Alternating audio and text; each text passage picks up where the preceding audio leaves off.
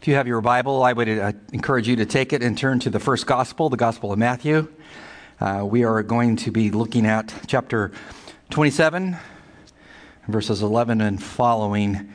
As we look at the ironies of the cross, we covered the first irony last Sunday for Palm Sunday, and we add the second irony from the arrest narrative of Jesus. And we cover that this evening, and we will cover an additional two more next Passion Week. We'll be in Matthew chapter 27, verse 11, if you'd like to turn there. Good Friday. When you think about the name, I mean, if you're honest, what's good about it? I mean, if you're not a Christian, that really seems like a kind of an interesting name when you think about what happened on that day.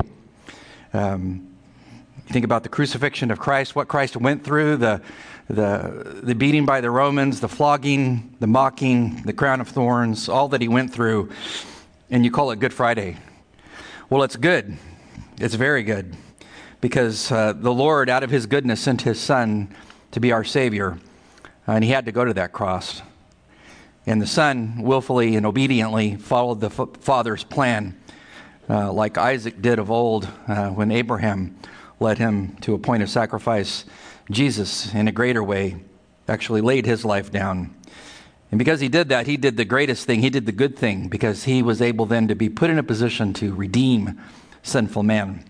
Paul talks about this in the book of Romans, chapter 5, verse 10, where he says, "For if while we were enemies, we were reconciled to God through the death of his Son, much more having been reconciled, will be saved by his life." Paul says that we who were not sinners, we were sinners, were not reconciled to God, but it was that work of Jesus dying for us and then rising again allows us to be saved. That's why it's called Good Friday, because you have the holy dying for the unholy. You have a friend of friends dying, according to Paul, for his enemies. There's goodness all about that, divine goodness. Ironic is what it is, that sinners would have the ultimate Holy One dying for them. You have to stop and ask yourself, what is the purpose of all the ironies that we see in the narratives of the arrest and the trial of Jesus? There's many. And those particular ironies are designed, as we talked about in our study on Palm Sunday, those ironies are designed to spiritually educate people and to motivate people, especially non-Christians, to consider their need to turn to the Messiah and to be saved. That's the main motif of those ironies.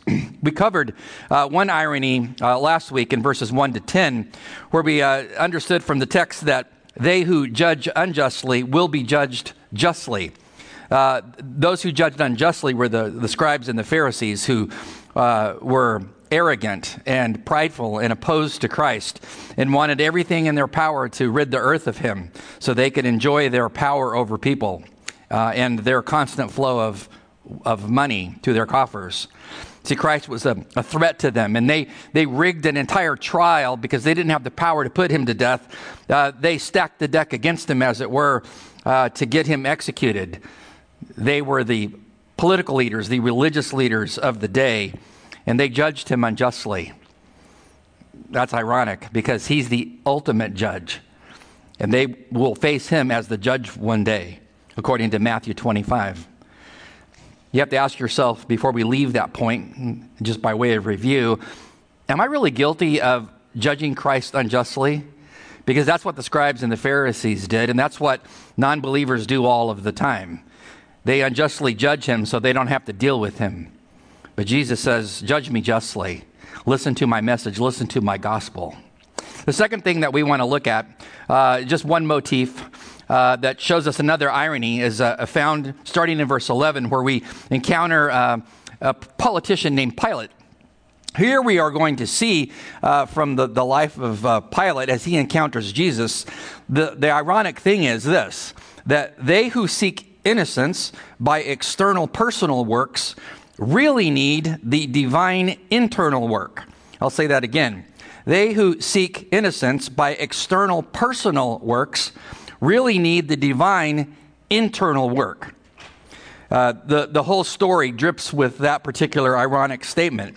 See, the Jews did not have, as I said, the power to execute a man, so they had to rely upon Rome. And at this point in time, Pontius Pilate was their man.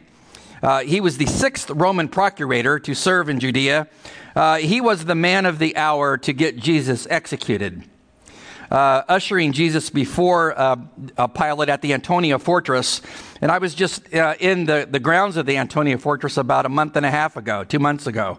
It was located on the northwestern wall of the Temple Mount, basically built there so that the Romans could control what was going on the Temple Mount.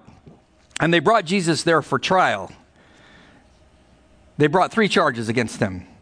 Dr. Luke, who was a believer, who wrote the Gospel of Luke, who was also a medical doctor, very learned man, reminds us of the 3 charges brought against Christ. Luke chapter 23, verse 2 says, "And they began to accuse him, saying," charge number 1, "We found this man misleading our nation. Number 2, and forgetting to pay taxes to Caesar," tax evasion. And 3, and saying that he himself is Christ, the King. 3 charges.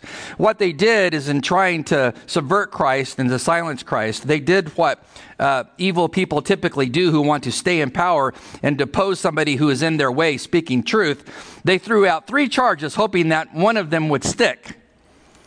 Well, Pilate, being the quintessential professional politician, his ears perked when he heard the last statement. He's a king?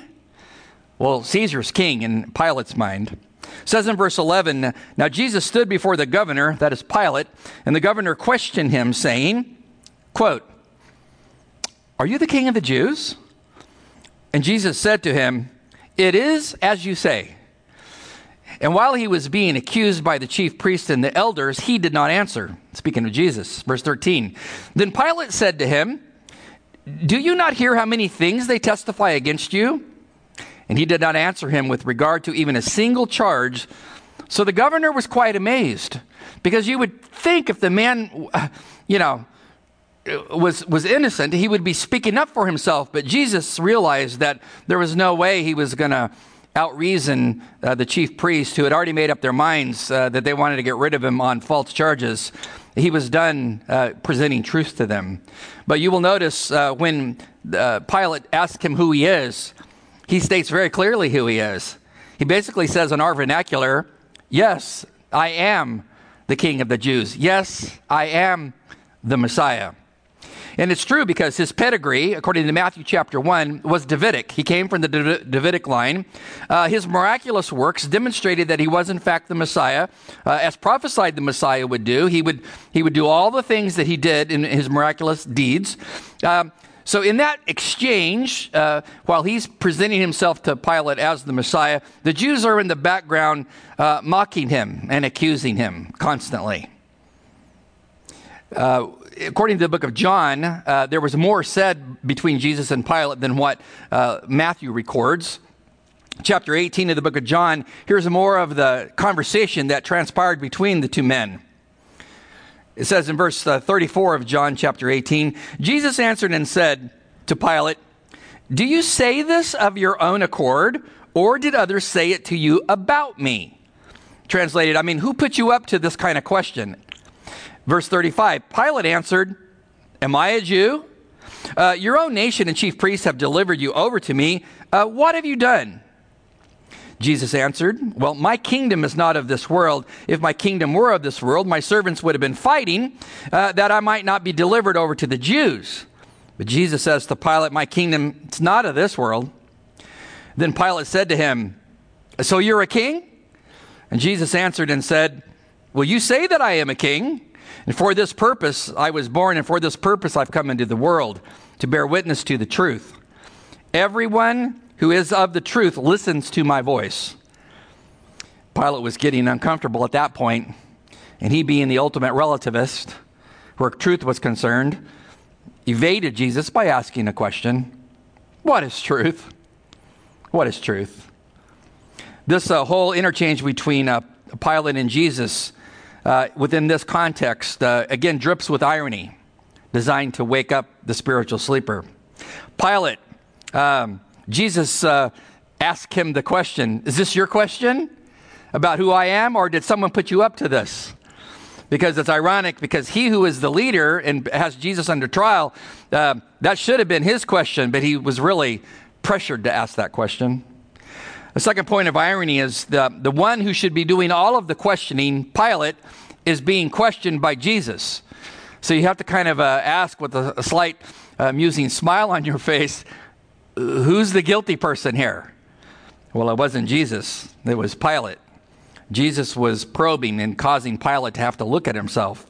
Another point of irony, Pilate speaks about an earthly king and an earthly kingdom. Jesus is on a whole other plane altogether. He's speaking, ironically, about a heavenly kingdom with a heavenly eternal king. Pilate, two ships passed into the night on that one. He never even got the point. Lastly, Jesus, who was the essence of spiritual truth, of all truth, is speaking to a man who believes truth is relative. Imagine that. A relativist, where truth is concerned, speaking to the essence of truth, Jesus. Talk about irony. What's Pilate say? What is truth? You Jews have your truth. We Romans have our truth about religion. You have some version of truth about who you think you are. It's all relative. Jesus' point is, it's not relative. Because Jesus said in John 14, verse 6, I am the way, I am the truth. He's the life. He's the essence of all of those things. After Pilate's initial exchange and summary conclusion that Jesus was innocent of all proposed charges, the procurator, according to Luke, sent Jesus to Herod Antipas. This is the old proverbial kicking the can down the road thing, which we all understand very well here in the D.C. environment. If you don't want to deal with the problem, you just kick it down the road and let somebody else deal with it. And Pilate was thinking to himself, this man is completely innocent. His kingdom is from another dimension in his mind. He's no threat to Rome. I'll just send him to Herod Antipas, who happens to be in town. According to Luke 23, verse 6. It was a shrewd move to send Jesus over to Herod Antipas. Herod Antipas was the one who killed John the Baptist. Jesus was taken over there. You can study that context on your own. Herod Antipas and his men mocked Jesus to his face.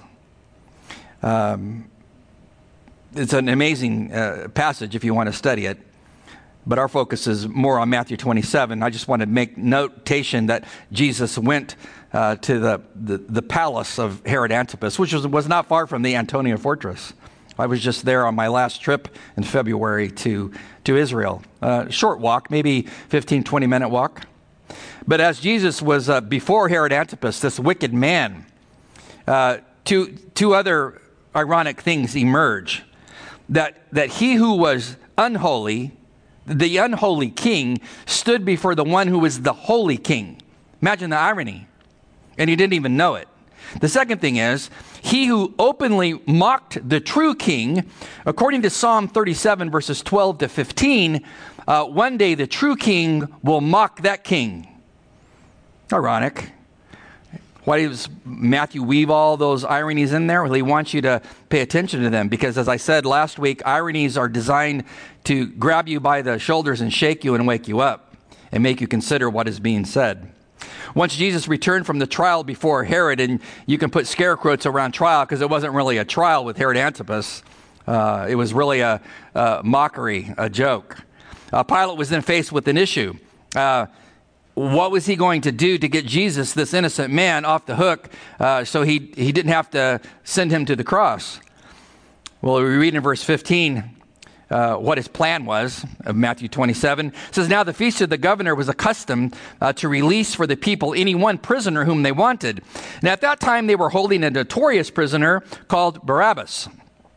So when the people gathered together, Pilate said to them, whom do you want me to release for you? Barabbas or Jesus, who's called the Christ or the Messiah? For he knew that because of the envy they had handed him over, he knew he was innocent. He knew their motives were wrong. Verse 19 says, while he was sitting on the judgment seat in the Antonia fortress, his wife sent him a message saying, and we don't know how the message got there. They didn't have a cell phone, so it didn't come by text. But she smuggled a note to her husband and said this, have nothing to do with that righteous man, for last night I suffered greatly in a dream because of him. Even Pilate's own wife knows Jesus is innocent, calls him a righteous man. At Passover, Roman tradition was to release one prisoner to the people. It's probably meant to pacify the people. One touch of mercy from Rome. I'm sure this particular situation, Pilate, as we see from the text, he purposefully chose Barabbas, one of the meanest, most vile robbers, murderers, insurrectionists, according to the gospel accounts, that they could find. He picks the most vile criminal and presents him as the one who could be released over Jesus, thinking in his mind, I'm sure, that there's no way that people are going to choose Barabbas over Jesus, and thereby they'll release Jesus, and then Pilate would be free, conscience-wise, for not killing an innocent man. But things did not turn out like he had planned. Verse 20 says, "But the chief priests and the elders persuaded the crowds to ask for Barabbas and to put Jesus, the innocent man, to death. But the governor, Pilate, said to them, 'Which of the two do you want me to release for you?' And they said, 'Barabbas.' And Pilate said to them, 'Well then, what shall I do with Jesus who's called the Christ?' And they said, 'Crucify him.' And he said, 'Well, why? I mean, what evil has he done?' What did the people do? Well, they kept shouting all the more, saying, 'Crucify him.'" This is ironic. Barabbas, his name, Barabbas, is ironic. Barabbas is from the Hebrew Bar Abbas, which means son of the father. Barabbas. Think of that. Barabbas, the criminal, the vile, evil insurrectionist, the murderer, is called son of the father. He's going to be exchanged. He's going to be given his freedom, and the true son of the father, Jesus, will die in his place for his sin. Amazing, isn't it? His name is also translated by some people, not son of the father, Barabbas, but Bar Rabban, which means son of the rabbi. And that is ironic even in of itself, because if he was called son of the rabbi, if his father happened to have been a rabbi, well, he had strayed far from the belief system of the Torah, had he not? And who indeed was the greatest son of the rabbi other than Jesus? Ironic. You know, this was not the first time that that old Herod or that old Pilate had dealings with Jews that formed mobs around his judgment seat. If you happen to dig into Josephus, the Jewish historian from back in the day, you will find that he had two major incursions with the Jews prior to his arrest of Jesus and mob chanting with Jesus. This had happened before on two occasions, and it's most instructive to dig into them. On one occasion, Pilate arrogantly and thoughtlessly sought to overthrow the Jewish laws of the Torah, which forbid images to be in the city, by ordering his armed troops to bring statues and images of Caesar into the city, but he did it at night, because he knew if he did it in the daytime, there would be a mass riot. So he snuck in images of Caesar, who was a deity in their polytheistic system, into Jerusalem, knowing that this was going to cause all kinds of problems. Well, how did the Jews respond? Well, I have to read Josephus to explain to you what happened when the Jews found out about this, what Pilate had done. It says in Josephus's book, The War of the Jews in Antiquities, says, "But now Pilate, the procurator of Judea, removed the army from Caesarea to Jerusalem to take their winter quarters there in order to abolish the Jewish laws. So he introduced Caesar's effigies, which were upon the ensigns, and he brought them into the city, whereas our law forbids us the very making of an image. Says, on which account the former procurators were wont to make their entry into the city with such ensigns as had not those ornaments. Pilate was the first who brought these images to Jerusalem, and he set them up there, which was done without the knowledge of the people. because it was done in the nighttime. Josephus goes on to say, but as soon as they knew it, they came in multitudes to Caesarea on the coast. I was just there just 2 months ago. Beautiful place. It's where Herod had his home on the beach. That's where the theater was, the hippodrome, the racetrack. Beautiful place. They came with multitudes to Caesarea, and they interceded with Pilate many days that he would remove the images. So here the Jews are at his home base in Caesarea, chanting for justice. And when he would not grant their request, because it would tend to the injury of Caesar, while they yet persevered in their request, on the 6th day, he ordered his soldiers to have their weapons privately, while he came and he sat upon the judgment seat, which seat was also prepared in the open place of the city, that it concealed the army that lay ready to oppress them, the Jews, as they came to demonstrate and protest. When the Jews petitioned him again, he gave a signal to the soldiers to encompass them about and threatened that their punishment should be no less than immediate death for demonstrating. What did the Jews do?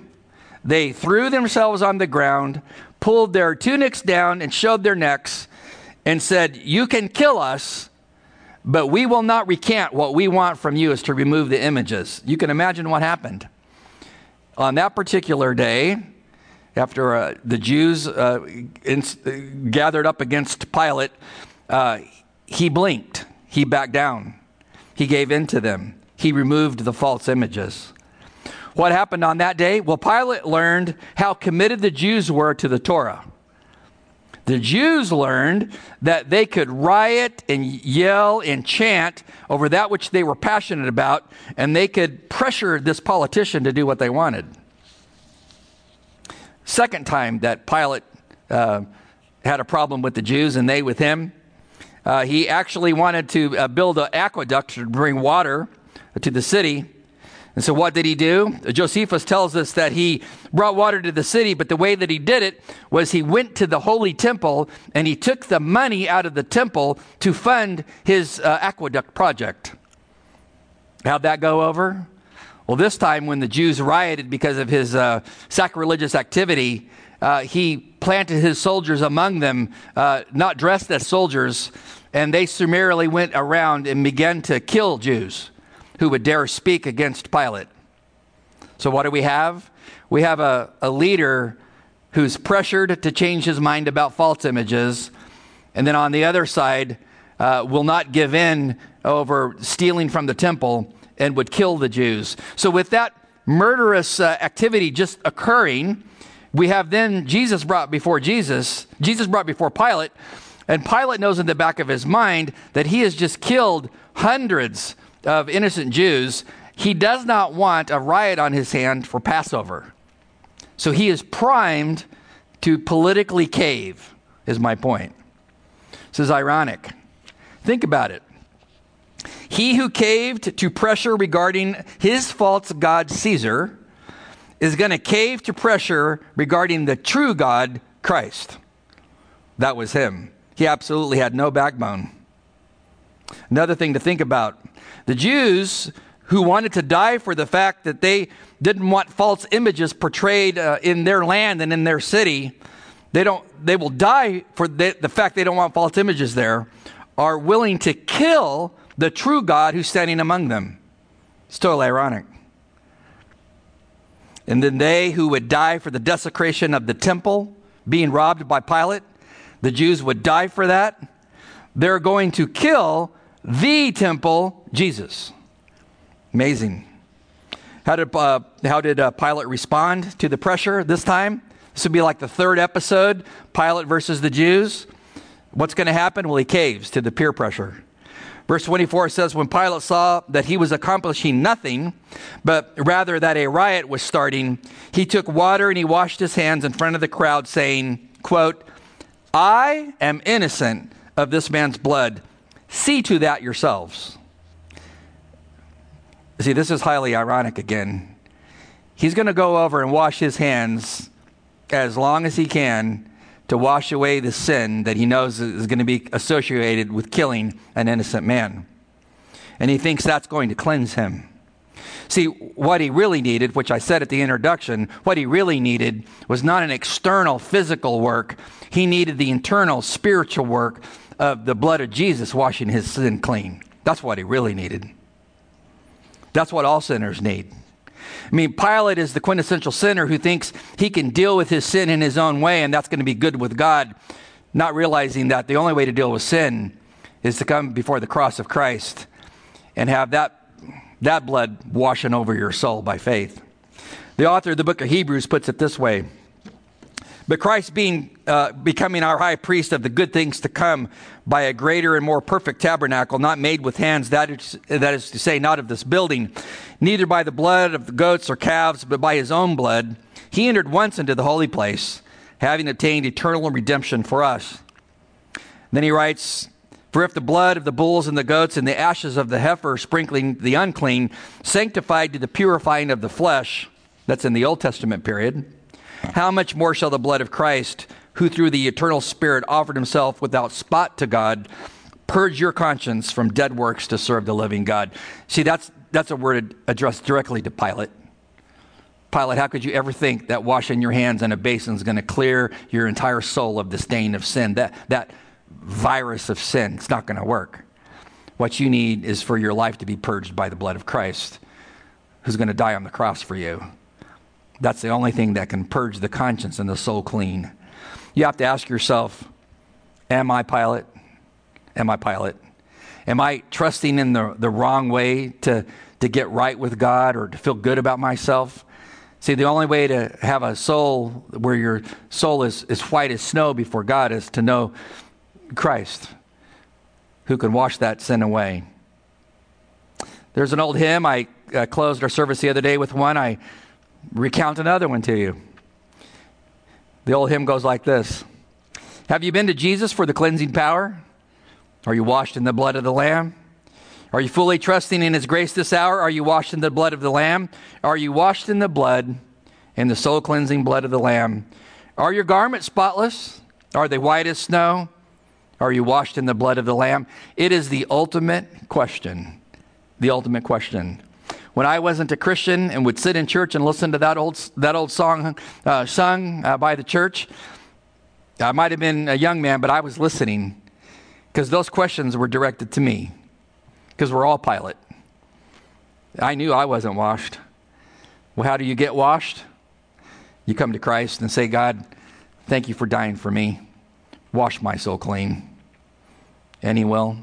I leave you with that song to think about as we close tonight. God bless you. And I hope this old hymn ministers to your soul as we play it. Amen.